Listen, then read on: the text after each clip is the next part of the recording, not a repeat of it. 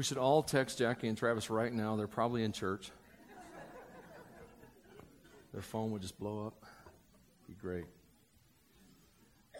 I'm going to read a selection out of Romans 7. I'm going to jump around so you can follow me on the slides. That's probably the best way to do it. Paul says, I don't really understand myself. Can I get an amen on that? Yeah, that's right. For I want to do what's right, but I don't do it. Instead, I do what I hate. I want to do what's right, but I can't. I want to do what is good, but I don't. I don't want to do what's wrong, but I do it anyway. But if I do what I don't want to do, I'm not really the one doing it. It's the sin living in me that does it. Oh, what a miserable person I am. Who will free me from this life that is dominated by sin and death? Thank God. The answer is in Jesus Christ our Lord. You read it like that, you catch. I call that Paul's tongue twister. When you read it like that, you're like, dude, he was messed up, right? Paul and me, we're the same, man. You have something in common with an apostle, man. That's good. I read a book several years ago, not a Christian book, by a guy named Jeff Olson called The Slight Edge. And in the book, he just kept raising this question, why do we keep doing things that get what we don't want, you know? Like, I want to be skinny, but I keep choosing to be fat. I want to have more money, but I keep choosing to be broke, you know? And sometimes it's that way with God. In fact, can you put up my Garfield? I love Garfield. Any other Garfield people? The other brother's like, I don't know who Garfield is. Shame on you. Jesus still loves you, but it's harder. No, I'm just kidding. John buys a new hat. What do you see what I bought, Garfield? Big, amazing hat. Who has that hat? Raise your hand if you have that hat. Okay. Garfield's closing line, it's amazing the things people would rather have than money. So that's a great comic right there. Why do we choose things that we don't really want in life? And life is a continual lesson, learning to choose the small things that no one sees that result in the big things that everyone wants. That's kind of what life is, what we are trying to do with our life, make those right choices that move us forward. So we also want to move closer to God. But we often choose distance over closeness, don't we? And so today is about choosing closeness. Today's title is New Habits. And I'll be honest, there may be parts of this that aren't for you. And this isn't going to come across like you think the title is. I have a different approach I'm going to take here. Surprise, shock. I tend to do that. And so when we come at this idea of new habits, I just want to kind of start by presenting this possibility. Today we're talking about working on the real you. The real you. The one that Jesus died on a cross to save. The one that Jesus lives with inside of you. The real you. Not the you that you present to the world. Not the you that's hiding behind a mask and that's trying to portray something. I know about that version of me and of you, okay? That isn't the one Jesus died for. That person will die. But there is a real you that God believes is valuable, that God cares about, that God wants to be with, that you're afraid to know, most of you. You are afraid to actually come to know yourself. And so today is about moving in that direction, that inner person becomes something else. In Ordinary Faith, we like to present this framework all the time. We start by trusting Jesus. We live to honor God, and we grow by helping others. Another way I could state that and fit in that framework is this. We need Jesus. Amen? 2, we can change because we have been changed in the truest version and deepest person of ourselves. Jesus changed us when we trusted Him. So we need Jesus. We can change. And third, we have a mission. If you're walking through life without a purpose, that is not for you. God has a purpose for you. Your life is a message to the world. And so our task is to find that. And so when we talk about Christian disciplines a lot of times, we're talking about bringing those things before God, letting God work on those things in our life. That's the purpose of Christian discipline, so to speak. And so discipline in our lives begins to look like choosing the things that we need now that are going to do things for us. It's like choosing between what we want now and what we need the most. I have this little thing I use a lot. I don't know if it's catching on yet, but I'm going to keep trying. I call them simple, repeatable actions. I've worked in corporate America. I've worked in not corporate America. I've worked for people. I've done all. I've worked in churches, some even. And I have spent so much of my life working on some kind of strategy or a plan to get things done. And this is something I've noticed about myself and humanity, and definitely corporations. They definitely drift toward complication. Wouldn't you say that? I mean, you guys that are working for companies or the government or something like that, don't you just love, they call it the red tape. Don't you just love it? When there's so much red tape, you can't do the right thing. To me, that's one of the deepest problems with our country. When you can't do the right thing because of the rules, something is broken, But that's a sermon for another time. That's not my point. That was me venting. Thank you. I needed the therapy. I'm better now. I call them simple, repeatable actions. I was in my men's group on Tuesday, and the Lord gave it to me this way. I can't remember what we were talking about. I was talking to Bruce Snowberger, or as I like to call him, Bruce Snowberger, and just kidding.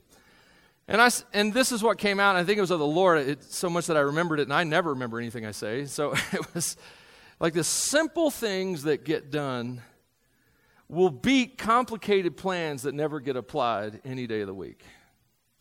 And that's what we do. A lot of times we spend a lot of time planning and figuring out and no time actually applying. So I am a fan of simple, and here's why. Simple gets done. Simple gets done. So my life, I live now a life of routines, man. I am a habitual creature, man. I drive to the senior center every time I come the exact same way. My son's been driving me lately, and he's been doing it wrong. And it's been bugging me, okay? I am a creature of habit. And part of that is out of necessity, man. I can't remember stuff. I don't know if I'm getting old or dumb or both, but I can't remember stuff. So if I don't get something in my routine, it isn't going to get done. So just know that. If you want me to get something done that's out of my routine, tell that amazing wife of mine, you're wasting your breath telling me, okay? So I want to ask this question as we get into this new life, the new expectations, the new habits of a new life. I want to ask this question, and I don't want you to answer it just yet because there's a hook in it, and I don't want you to get caught by it. But I want you to ask yourself, what is it that you really want in this life? What is it that you really want in this life? Now, don't answer it yet because I want to put some caveats on this, okay? First one is 1 Peter 2:11. In 1 Peter 2:11, Peter makes this bodacious statement. It just has always blown me away. Bodacious. Yeah, I brought that back from the 90s. Any Hank Jr., the third. Anyway, so I grew up in Tennessee. What can I say? Dear friends, I warn you. Does that sound serious? When you say to your kids, I am warning you. Okay, I warn you. As temporary residents and foreigners, keep away from worldly desires that wage war against your very souls. Wage war against your very souls. Think about that. Let that soak in for a second. There's stuff in this life that comes from our culture, that comes through the media, that comes from other people, that's literally, in Peter's language, waging war on us. So when I ask you, what is it you really want in this life? Remind yourself, I cannot let my culture and my world determine what I want. I can't do that. If I do that, I'm setting myself up to be taken down. So if you're sitting there and I ask the question, what do you want? What do you need in this life? And your answers were things like, I need money, I need things, I need fame, I need a relationship. If it was anything that dies with you, it's the wrong thing. Okay? You need more than that. Does that make sense? Hang on. There's more coming. This is going to get fun, but right now I got to drive this base home, this foundation, okay? This thing, now what I'm going to do is I'm going to give you the answer to your question, and I'm sorry about that. I know it's like, my mom used to do that. She would say, "What are you doing?" And then she would tell me what I was doing. Listen to Psalm 37. This is my favorite psalm. I love a lot of the psalms, but Psalm 37, that's one of my favorites. Take delight in the Lord, and he will give you your heart's desires. Commit everything you do to the Lord. Trust him, and he will help you. Let me tell you what it is you really want. You really want communion. I know that doesn't sound like a good answer when the money's short, or when you have disease in your family, or when your marriage is on the brink. But I'm here to tell you that what you really want is communion with the God who's over all of that. And that's what the writer of Psalms, David, is trying to tell us. Trust in the Lord with all your heart, and he will give you the desires of your heart. That is a double-edged sword. He will put the desires of your heart in you, and he will fulfill those desires that he gave you, is what he's saying. And so that, I just want to say, there may be a lot of things on your list. And you hear me say all the time, there are a lot of questions in life, but I believe there's only one answer, and it's Jesus Christ. And this is why.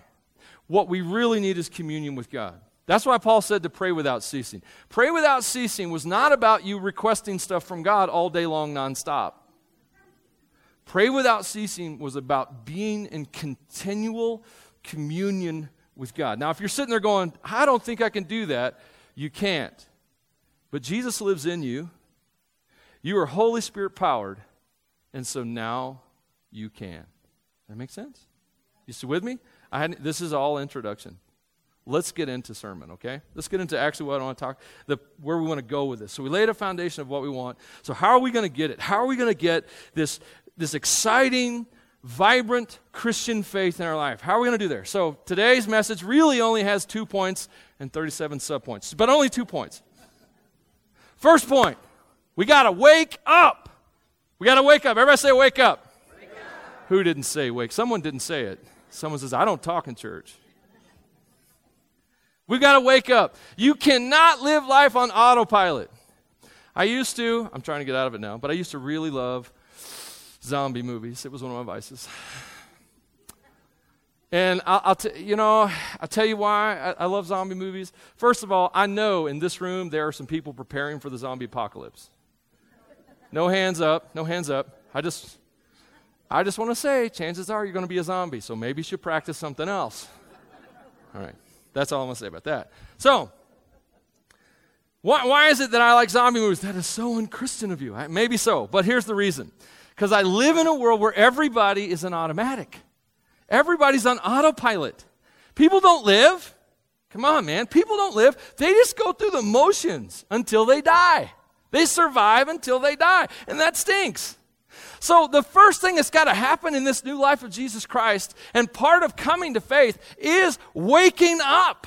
Realizing I am a living, breathing creation of the Most High God. I am not here by an accident. I'm not a mess. I'm not a wreck. I'm not stupid. I'm not a fool. I am appointed. I am planned. I have purpose. God wants me here. Wake up to that reality. Just wake up. So we start right there, waking up, snapping out of it, coming into this life. And let me ask this question. When is the last time you felt inspired?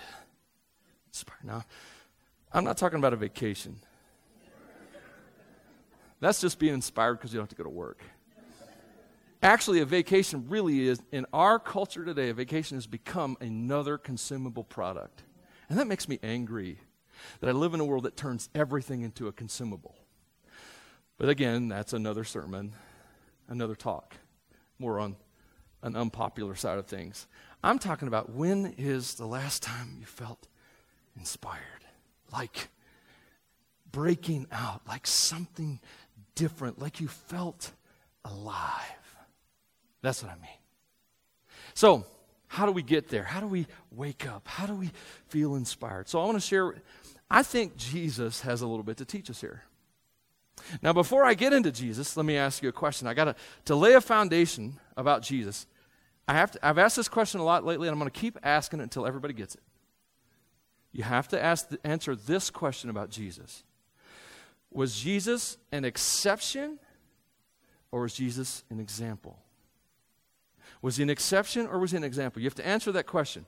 Because if he's an exception to all the rules, and he says to us, you have to take up your cross and follow me. You have to lay down your life and die to yourself and follow me.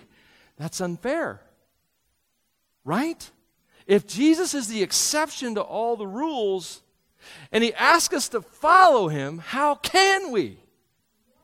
And so, is he an exception or is he an example? Obviously, I believe he's an example. Okay, now I may have set you up there and go, well, obviously, I know where he's coming from. Yes, I am coming there. I think Jesus is an example. So, John 5:19, Jesus says, I tell you the truth, the Son can do nothing by himself. That should strike you. That moves Jesus out of the exception category and into him doing something else. He lived this life as an example of what it means to follow God everywhere. So, I can do nothing by myself. He does only what he sees the Father doing, and whatever the Father does, the Son also does. For the Father loves the Son and shows him everything he is doing. Why does God show Jesus everything he's doing? Because he loves the Son. Are you a son or a daughter? Does he love you?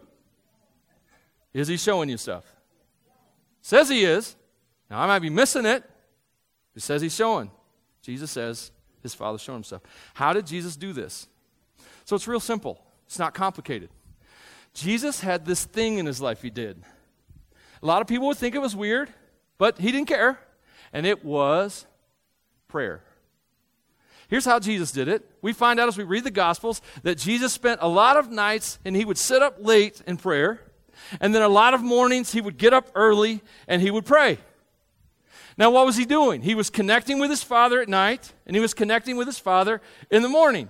He was finding out what his Father wanted him to do. He was looking for God at work. He was being in connection and communion with his Father as each day, as he knew more and more what his Father was like. Do you think it would have been more easy for him, or more simple for him, to see where God is working as he learns what his Father is like? So Jesus spent time with God. Let me point out one little thing here I think is interesting. It really is kind of off topic, but I don't care. I want to share it with you. When God created the heavens and the earth, he concluded each day with the statement, everything was good, and the evening and the morning were the first day. Have you ever thought about that? The Hebrew mind, based on creation, believes that the day starts at night. And I know you may sit there going, well, that's a little weird. It's no weirder than our day starting at midnight. Think about it. Our day starts at 12:01. That's kind of stupid. I don't know who dreamed that up, but I wasn't on that committee. Thank God. Science teaches us that, well, they discovered that the things that you go to bed on are the things that your brain will drive deep and process the most thoroughly as you sleep. So I'm just saying it's possible Jesus was teaching us how to drive the life of God deeper into our minds and into our hearts by spending late nights with his Father and early mornings with his Father. Now, prayer may be an intimidating thing, but I still want to encourage you to imitate Jesus and learn to pray. And I want to say, start where you are. You don't have to be amazing at prayer. You don't have to feel comfortable with it. You don't have to break out into King James when you do it. That used to really freak me out. You ever been talking to one of those deacons, and they're like, yeah, man, I was watching the baseball game, and then someone asks them to pray in church, and they go, oh, Lord God in heaven, hallowed be thy name? We'll talk about that in our next series. But anyway, I just want to say start where you are. Just start where you are in prayer. Obey the impulses to pray. They're there in believers. Obey the impulses to pray. Obey the outreach of God through you. Start learning to obey in the little stuff. And prayer is not little, but it's a simple place to start. I used to have this question of God. Because I grew up, I love the stories of the missionaries and the people who've given up so much for Jesus. And I used to ask myself, I'd ask God, how do I know I will be faithful if I'm ever persecuted or I'm ever put to the test? And here's what I've learned over the years, that if someone is faithful in the small things, then big things won't be a problem. If God can reorder your life now, getting you up early to spend time with Him, if He can reorder your life through bringing you to prayer or bringing you to a community, if God can reorder your life because He's that important, then standing faithful in the time of persecution will not be a problem. So work on the little things. Start with praying. Praying is so powerful. Jesus prayed so much that it impressed His disciples, and that is our next series. We start next week. It's called Pray Like Jesus. I didn't even mean to do that plug, but there you have it, okay? Jesus told His disciples in John 14:12, He says, I tell you the truth. Anyone who believes in me will do the same works I have done and even greater works because I'm going to be with the Father. Jesus said His disciples are going to do greater works. Now, I got to do this. This is a little ornery. I'm going to ask for forgiveness ahead of time. You don't have to give it, but it's okay. I just want to remind you that this is to a group of guys, that 12 of them He empowered to go out and heal disease, cast out demons, and prepare the way of the Lord. And then later, another 72 come along, total 72 come along. He empowered them to do the same thing. We don't even know who they were. I'm just saying that when Jesus was on earth, that He gave this ministry of world-changing strength and power to these at least 72 guys to go out and prepare the way of the Lord through miraculous, through love, through all these kinds of things. And I just want to say, a lot of folks would argue, well, that's just the way He inaugurated the church into being. And I'm just going to say, He said you're going to do greater things than these. I think there is untapped power in the church today to destroy the works of hell, and I believe it's in you, and I believe it can be done. I believe God's going to do some stuff. Amen. Amen. Thank you. One person's excited about that. No, I'm just picking. I just want to drive that home. Greater things. Now, so we got to wake up. So we wake up through prayer. How do we pray? We clean up. Yeah, you'll see the system work here in just a second. This outline will be memorable to some degree. We have to clean up. What's that about? It's about confession of sin. Now, this might be an unpopular subject for you, but actually sin's very popular, I found. Most people want to be delivered from temptation, but would like it to keep in touch, like leave a forwarding address or something like that. Let me give you this passage out of 2 Timothy chapter 2, verse 21, because I want God's people to be used by God. Do you want to be used by God? Would you like to be used by God? How many of you would really like to be used by God? Okay, sorry. All right. How many of you, let's go this way. How many of you have people in your life that you want God to set free from something? All right? That's right. So how do we get there? 2 Timothy 2:21. Look at this. Paul writes to Timothy, he says, if you keep yourself pure, you will be a special utensil for honorable use. Your life will be clean, and you'll be ready for the master to use you for every good work. Run from anything that stimulates youthful lust. Instead, pursue righteous living, faithfulness, love, and peace. And enjoy the companionship of those who call on the Lord with pure hearts. What is Paul telling Timothy? If you want God's power to flow through you, you've got to get the junk out of you. This isn't about earning anything with God. I want to stand here right now and let you know that the moment you trusted Jesus, you were given a righteousness that was not your own. Legally, before God, you are good to go. This isn't about worth. This is about being used. And this isn't about God standing back going, well, until you're good enough, I'm not going to use you. This is God saying, get the junk out of you so I can flow through you. Okay? That's what this is. That's what consecration's about. We need a time in our life every day that we clean up. The best illustration of this, I think, is John 13, when Jesus washed the disciples' feet. He was teaching them that there was something for them that he had to do every day, or that he had to do for them. And Peter even stood up against it. He said, Lord, you can't wash my feet. He thought he was being humble and putting himself under Jesus, but Jesus corrected him. He said, if I don't wash your feet, you're not one of mine. What was the point of the foot washing? It was to show us that we need Jesus to clean us up as we trudge through this miry life. I say we need to do it every day. We need time every day to go before God and come clean. What does that mean? It's about repentance. What is repentance about? Repentance is about recognizing that there's junk in my life, and it is junk. It is slowing me down, it's weighing me down, and it's keeping me from following Christ. It's keeping me from joy. It's keeping me from peace. It's destroying me. Sin destroys us. I hate sin. I hate the stuff. It's the cause of disease. It's the cause of broken marriages. It's the cause of all the conflict, the racism, the hate in our nation today. It's all rooted in sin. So if I walk through my life and I have these pet little sins that I want to hang on to, I am basically unioning with the enemy. Sorry about that. There was a word there. I never found it. Just work with me. Sin makes us dirty, it makes us sick, it makes us deaf, it makes us mute, it silences our voice. Get rid of it. Here's the thing. Jesus paid for it. It's paid for. Under the blood. This isn't a matter of, I think there are good times that we need to have seasons of repentance where we connect with the great cost of our sin. Don't misunderstand me. But it's simply a matter of saying, God, there's this thing in my life, and it's wrong. I confess it. If we confess our sins, He is faithful. He is just. He will forgive us our sins and cleanse us from all unrighteousness. I want to live clean. So wake up. Clean up. Back up is the next one. Back up. Back in the 90s, we had these things called tape drives.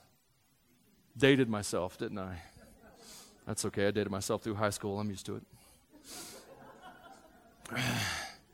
That was a dad joke right there. That's a dad joke. Classic dad joke. Really bad. So what would happen is if you had a business that was running on data and all those things in the 90s and the 2000s, they had these tape drives. You'd stick them in. You'd do a backup every day. And you prayed to God that if your system ever failed, that tape would work, and it never did. Stupidest thing ever. But that was what we had to do. We need to back up in our lives. We need to do a backup. What do I mean? God's been good to you. We forget that all the time. The nation of Israel did. They forgot. That was why most of the Jewish traditions existed, was so that the nation of Israel could remember how good God was to them. And so they had all these traditions and these ceremonies and all these kind of things just to remind them, God is good. God loves you. God cares about you. And so we need to have a backup every day. We need to have some time where we thank God, praise God, remember, write some stuff down. God has been good to me. I'm blessed. Are you blessed? Man, when I get out of church today, I will eat lunch. There's no question about it. You can look at me and tell, oh, that man will eat lunch. Children may go hungry, but he will eat. What an awesome place, what an awesome opportunity, though, to live in a place where that's even possible. You know, I have an amazing wife. She puts up with me like nobody else. She's nuts. She is nuts. She's amazing. She is. She thinks I'm handsome. She tells me that. I'm like, I don't know. I think she needs new glasses, but I'm not getting them. I am not getting her new glasses. I am blessed, man. And so are you. And we need to be a people of blessing. Share the blessing. Share the testimony. I tell you what, I got to confess, man, I've been a Christian a long time, and I've been a lot of Christian woe is me and pity us meetings.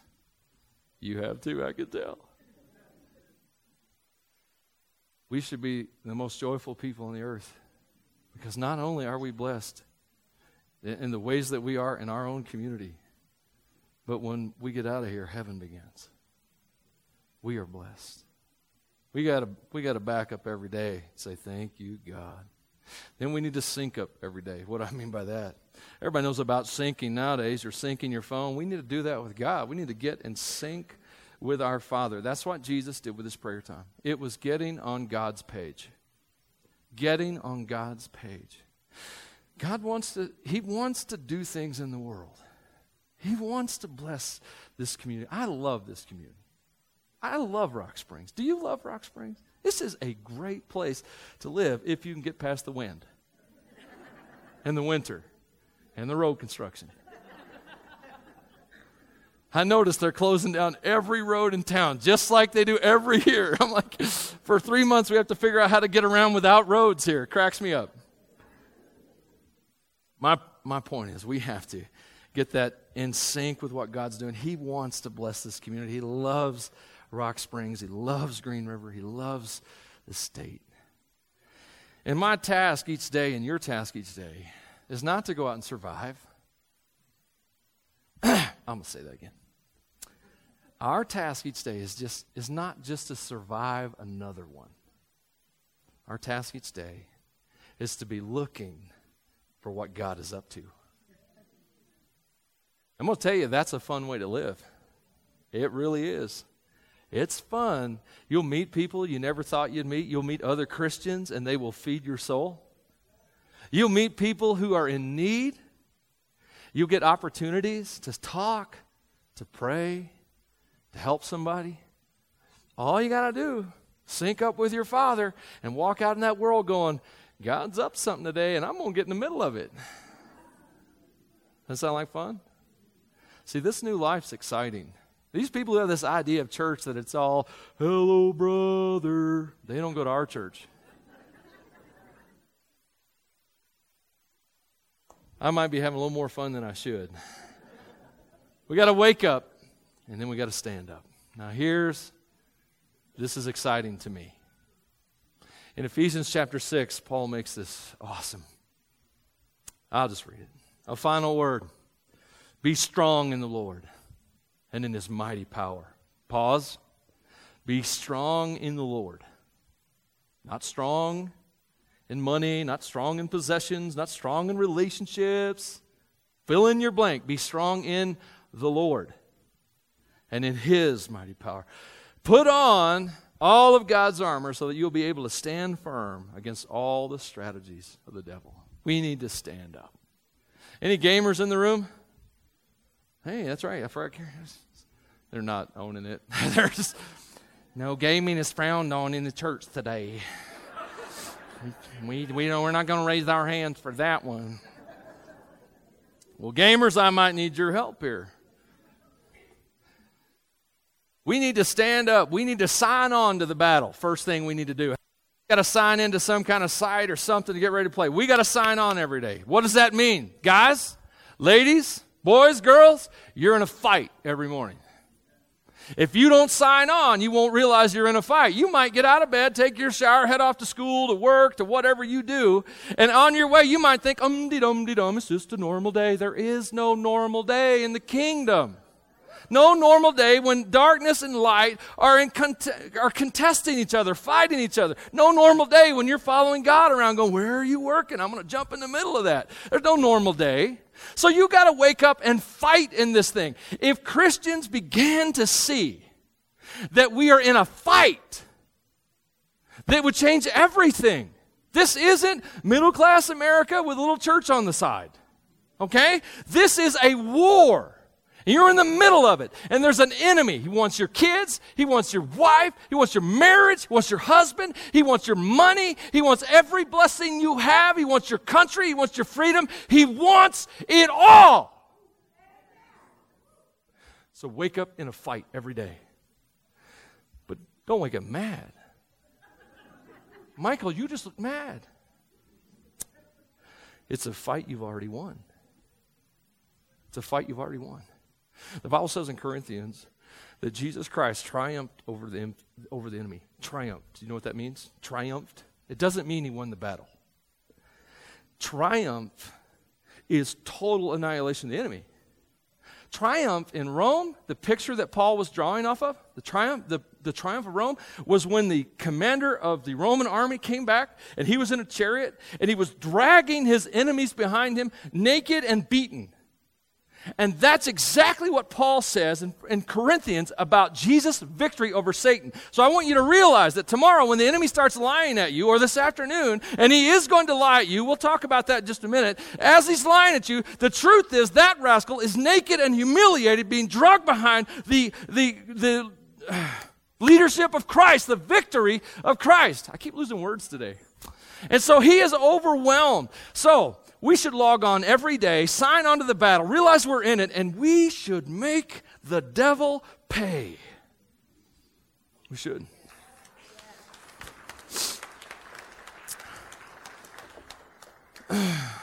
I just read this morning the suicide statistics. I did not realize Wyoming has led the country in suicide rates for years. I mean, number one in the United States. You know who's the lowest?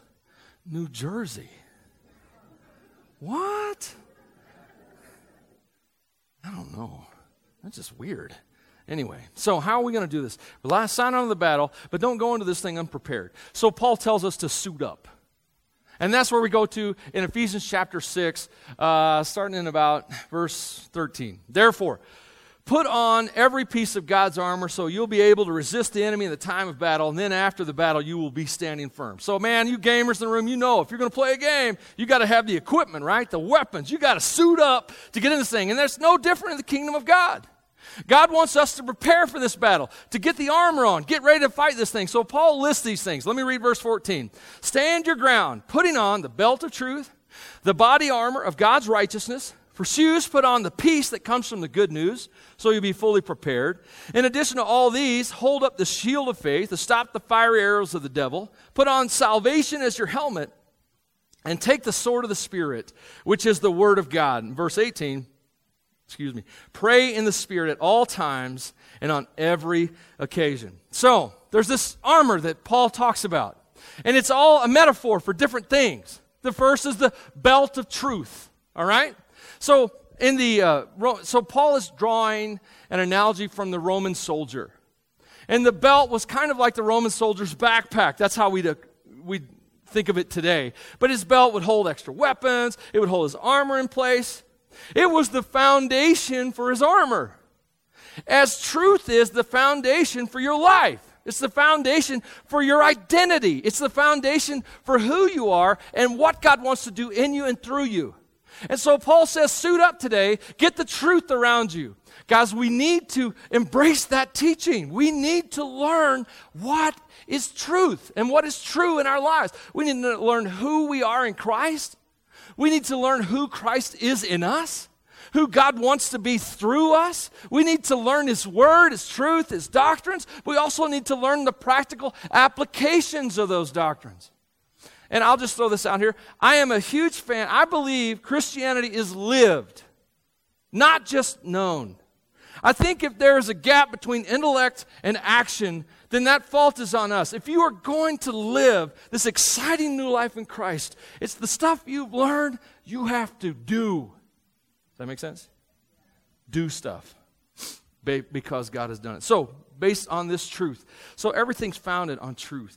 Then he talks about the armor. Body armor is what the New Living talks about. The breastplate of righteousness is what the older translations talk about. Basically, it was founded on the belt. The belt held it in place, so it was founded on truth. But it protected the core of the body, the place that if you get hurt, you're probably going to die. All right?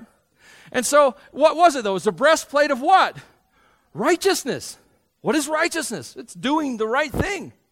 It's doing what Jesus would do if he were in your situation. And so we need to live out righteousness. Now, I think there's an easy way to live out righteousness, and it's simply this: pursue Jesus.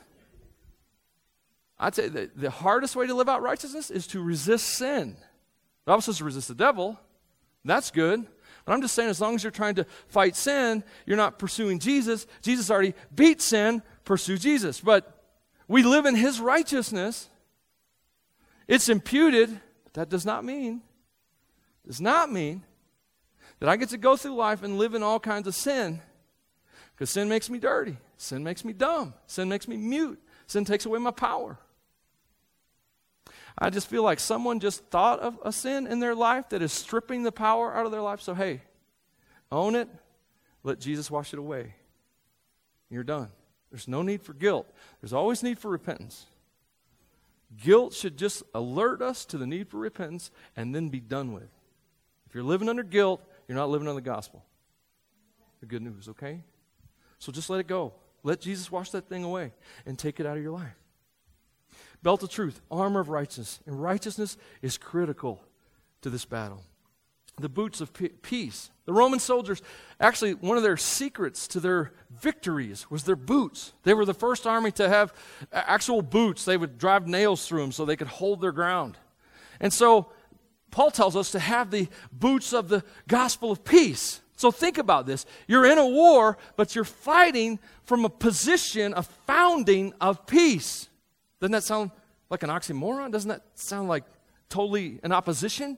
But you are standing and fighting from a position of peace. You are at peace with God. And you're fighting for the peace of the people that you know and love and work with. You're fighting for the peace of Rock Springs. You're founded in that. So there you have the belt, the breastplate, or the body armor. You have the boots. And then he moves into the S's. So 3 B's and 3 S's, okay? They don't quite work this way, but bear with me, okay? Then he moves into the shield of faith. And most people believe he's referring to the Roman shield versus the Greek shield. What's the difference? The Greek shield was like a giant dinner plate on your arm. And the Roman shield would protect you from chin to knees. And they were designed to work with your squad. So they would interlock with each other. And so the funny thing about the shield, you think of a shield, you think of a defensive weapon, but in the Roman army, the shield was a defensive weapon used as an offensive tactic. What they would do is they would gather together 10, 15 men, they would link their shields, and then they would attack the walls of a city, and the fiery arrows coming from above couldn't hit them because they were all shielding each other. Think about that in a Christian context. Satan's always shooting these fiery darts at you. They're lies. Just another lie and another lie and another lie. And yeah, you got your shield in life. You believe. You trust Jesus Christ. But you need a squad around you, don't you? Sometimes don't you need someone in your life to come up and say, hey man, have faith. Isn't that what Paul did for Timothy and Titus? Believe. Stay strong in the Lord. Have courage. This is why we come together, guys. Not to just listen to the crazy guy, but to actually come together and say, hey, have faith. This matters. This is important. We can do this together because Christ empowers us. We can change things. So, we've got the shield of faith, keeping those doubts at bay, those lies at bay. The helmet of salvation, another Roman thing. I mean, Romans actually made advanced helmets. They were lined, padded. Some of them were even custom fitted. So just think about it. For salvation, he says, put on salvation like a helmet. Salvation like a helmet. Do you have any idea how awesome your salvation is? He's kind of saying, get your head in your salvation and enjoy that. Enjoy and know and wrap your mind and your heart around how awesome it is to be saved. Man, we always want answers. Why did God do this? Why did this happen? God gave this to me for a funeral a couple weeks ago. We really need to stop living life like it's a classroom and we're learning for the final exam that if we pass, we get to go to heaven. That is not what life is. That is not what salvation is. The gospel is not a classroom thing. Jesus is a Savior. I am not in a classroom trying to learn all the questions for the test. I am drowning in an ocean trying not to die. That's what I am. And Jesus offers salvation to men and women who don't want to die. Does that make sense? Salvation is awesome. And very visceral, obviously. So, then we move into the sword. So we had the shield, We had the salvation. I stretched that a little bit. And now we have the sword, which is the word of the Lord. And of course, I have to give you Hebrews 4:12 because I wouldn't. Apparently, you're not welcome anymore. So, no, I'm just kidding. Just kidding. Wyoming wind. Hebrews 4:12. The word of God is alive and powerful. It's sharper than the sharpest two-edged sword, cutting between soul and spirit, between joint and marrow. It exposes our innermost thoughts and desires. The word of God is powerful, guys. Michael alluded to it. I can't remember one of the prayers this morning talked about the power of God's word. And I know how intimidating it is nowadays. I mean, I've shared the gospel with people that don't believe the Bible. Here's what I have learned. I learned this through Share Jesus Without Fear. I don't use it all the time, but it's one of my favorites. And Share Jesus Without Fear, it's a method that came out from the Southern Baptists a few years ago, but it's a simple method of just, rather than trying to convince someone of the gospel or teach the 4 spiritual laws, they just ask people to read a verse and tell them what they think it means. It's pretty awesome. I like it because it puts someone in direct conflict with God's word. I mean, conflict. They have to deal with what God's word says. And here's what I've seen over the years. I've seen people like, I don't believe the Bible. And then when you ask them to read it, they would forget they don't believe it. I have seen that time and time again. I have seen times where I've been able to quote a scripture that was appropriate to the situation that would have an impact on a life who did not believe in the value of the scriptures. God's word is powerful. It will not return void. Jesus used it against the devil. The devil tried to use it against Jesus, but he used it wrong, so let that be a lesson. God's word is powerful, so powerful, that it doesn't matter if someone believes it or not. God's word can shatter unbelief. And the last thing that Paul mentions, all these P's, is prayer again. So, well, Michael, you already talked about prayer. Well, I don't know, I'm sorry, this is going to sound a little weird. And, I saw Star Wars when I was a kid, so maybe it comes from there. But Paul talks about praying. He talks about the armor, the belt, breastplate, and the boots, and the shield, the sword, and the salvation. And he says, pray. Pray in the Spirit at all times. And as I was reading that, I'm going, prayer, it's kind of like a force field. Doesn't prayer kind of put you in a whole new atmosphere? I mean, isn't prayer kind of like pulling this protective sphere right out of the throne room and putting it around yourself? Walking through life in prayer. The enemy trying to get through that force field, get through that faith, get through that peace, get through that righteousness. Paul said this in 2 Corinthians 10:3. He said, we are human, but we don't play fair. We don't wage war as humans do. We use God's mighty weapons, not worldly ones, to knock down the strongholds of human reasoning and to destroy false arguments. We don't play fair. We play with the power of God. We've already won. Now, I should just warn you, the enemy does have a weapon. One. His whole arsenal, one weapon, he's really good at it. He lies. Lies, lies, lies, lies, all the time. Telling you God's word isn't true. Telling you culture is more important than Scripture. Telling your experience should dictate what God's word means versus God's word meaning dictating how your life goes. He's always lying. And if you believe him, on any given day, he will take you out for that day.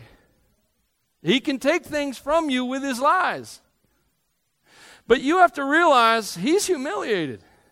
He's being pulled behind Jesus' chariot. He's screaming from a line of the defeated. It's only lies. And in the end, and even now, he is already lost. So we shouldn't believe those lies. We should wake up every day, game on. Sync up, suit up, and get in this thing. Paul said this in 1 Corinthians 9:24. Don't you realize that in a race, everyone runs, even the chubby people, but only one person gets the prize. So run to win. And he says, I run with purpose in every step. What's that going to look like? What's it going to look like for you? Now, this is the question you're going to answer. What's it going to look like for you to leave this place today and apply this? to sign on and suit up and game on today, this afternoon, tomorrow morning, what's that going to look like in your life? It's going to start personal. You cannot pour into your family, pour into your business, pour into other people until you get in a place where Jesus pours into you. You can't move from a position of bankruptcy, okay? So you got to work on you first. And you can do this simultaneously, but man, we have sins in our lives. Things that shouldn't be there. We got problems in our marriages, problems with our kids. I mean, I could list sins for a while, but if I do that, then you'll get all defensive on me. I kind of want to do it. Just so you know what I'm talking about. My point is, you probably know right now what you need to beat. Probably know. So repent. Take that on first. Go to God. Jesus, I'm a mess. I did this, I did that, I didn't do whatever. There's sins of omission, stuff we don't do we should, sins of commission, things that we shouldn't do that we do. There's distractions, there's all kinds of things. Lord, get these out. I'm going to start there. Get clean. And then begin to engage and move forward from there. Work in your family. Begin to love your family. Guys, if I can talk to you men for just a second. Lead your family. How do you do that? Man, you start by really, really, really, really, really loving your wife. Let me tell you a little bit about leading. It's something, an epiphany God gave me not too long ago that just was so big for me. I think most people think the leader is like the most competent person, the one who knows the most. And all the guys working out these corporations or in these different places, they're going, whatever, my boss knows nothing. He has no idea what I do. How does that work? How do you end up in a position in your work situation, your career, where you have people over you that are your leader, but they don't know anything that you're supposed to do? Is that right or is that wrong? Well, let me tell you what a leader really does. It's not the leader's job to know everything. So men, you don't have to, in order to be the spiritual leader of your home, you don't have to be the smartest dude scripturally in your house. You don't. What does a leader really do? I'll tell you what a leader does. A leader equips those that are in their responsibility for success. That's what a good leader does. He doesn't claim all the success. Well, some of them do, but they're not good leaders. But he equips those. So men, how can you lead your wives and stand up and be the man in your home that you want to be? Start equipping your family for success. You don't have to know everything, but you can find out what you need to help your wife get free, to help your kids mature. It's all about equipping, making success possible. Does that make sense? If you're mad, don't tell me about it. I love you, I just don't want to know. So, we need to move in these areas of our life. It might look like stepping into what's happening in our community. I was talking with Miss Linda Cornell this week. I brought you in the sermon, Miss Linda. She tries to get in anyway, so I'm just making it easy. She works on a board for the Salvation Army. And they need board members, and that group in this community does so much to make sure that needs get met. Without the Salvation Army, this community is going to be in trouble, okay?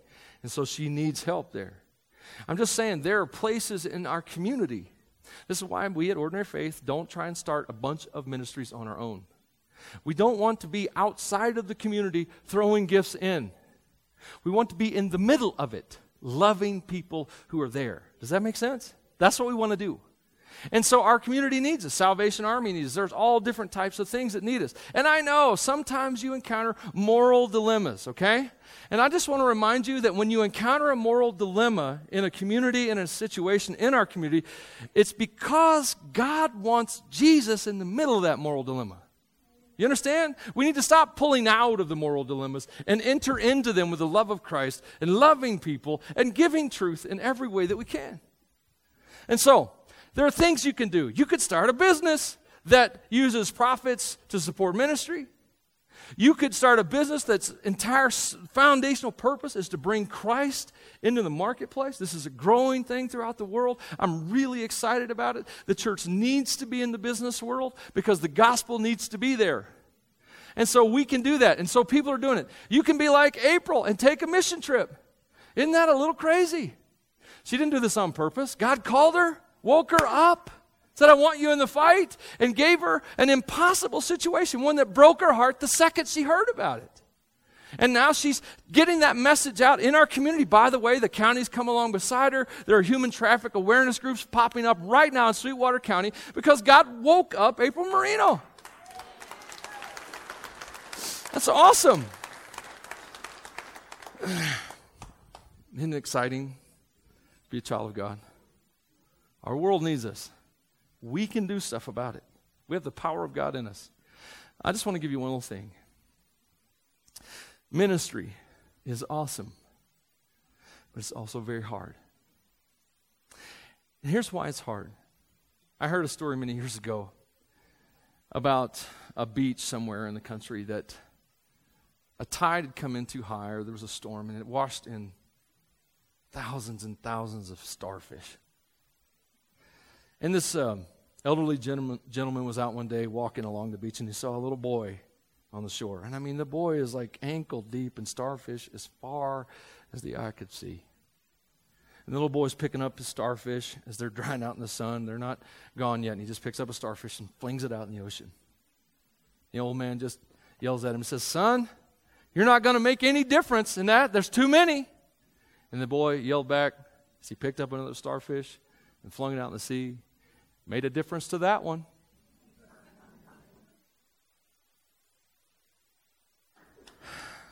In life, you do ministry.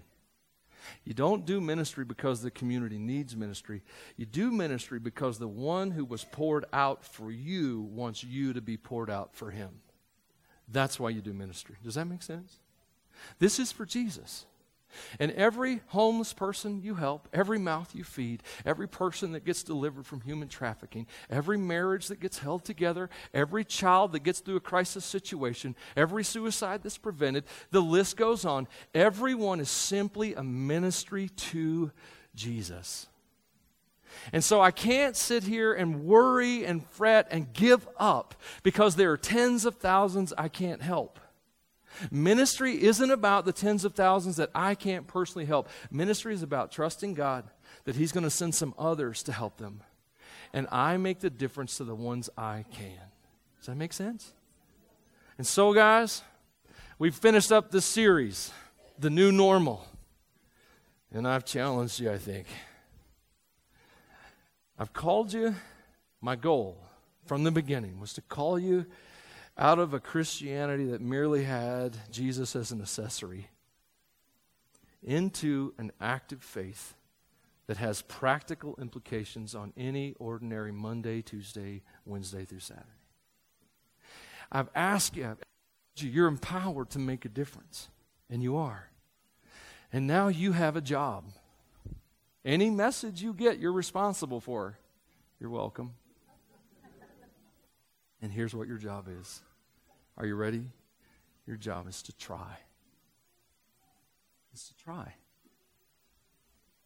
You know, I'm not a good guitarist now, but when I first started, I was really bad. And I remember trying to play, and I just wanted to worship, you know. My fingers would kill me. I'd whine. I sang the same song a third of the way through 100 times. Drove my wife insane. I was really bad. But I kept trying. And I kept trying. And eventually that trying became for me an opportunity to worship anytime I can. Guys, just try. And don't quit trying. Don't quit.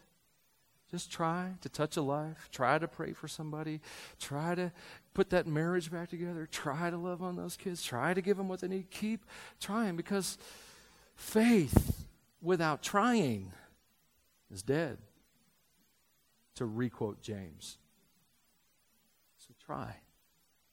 Let's pray. Heavenly Father, I pray this day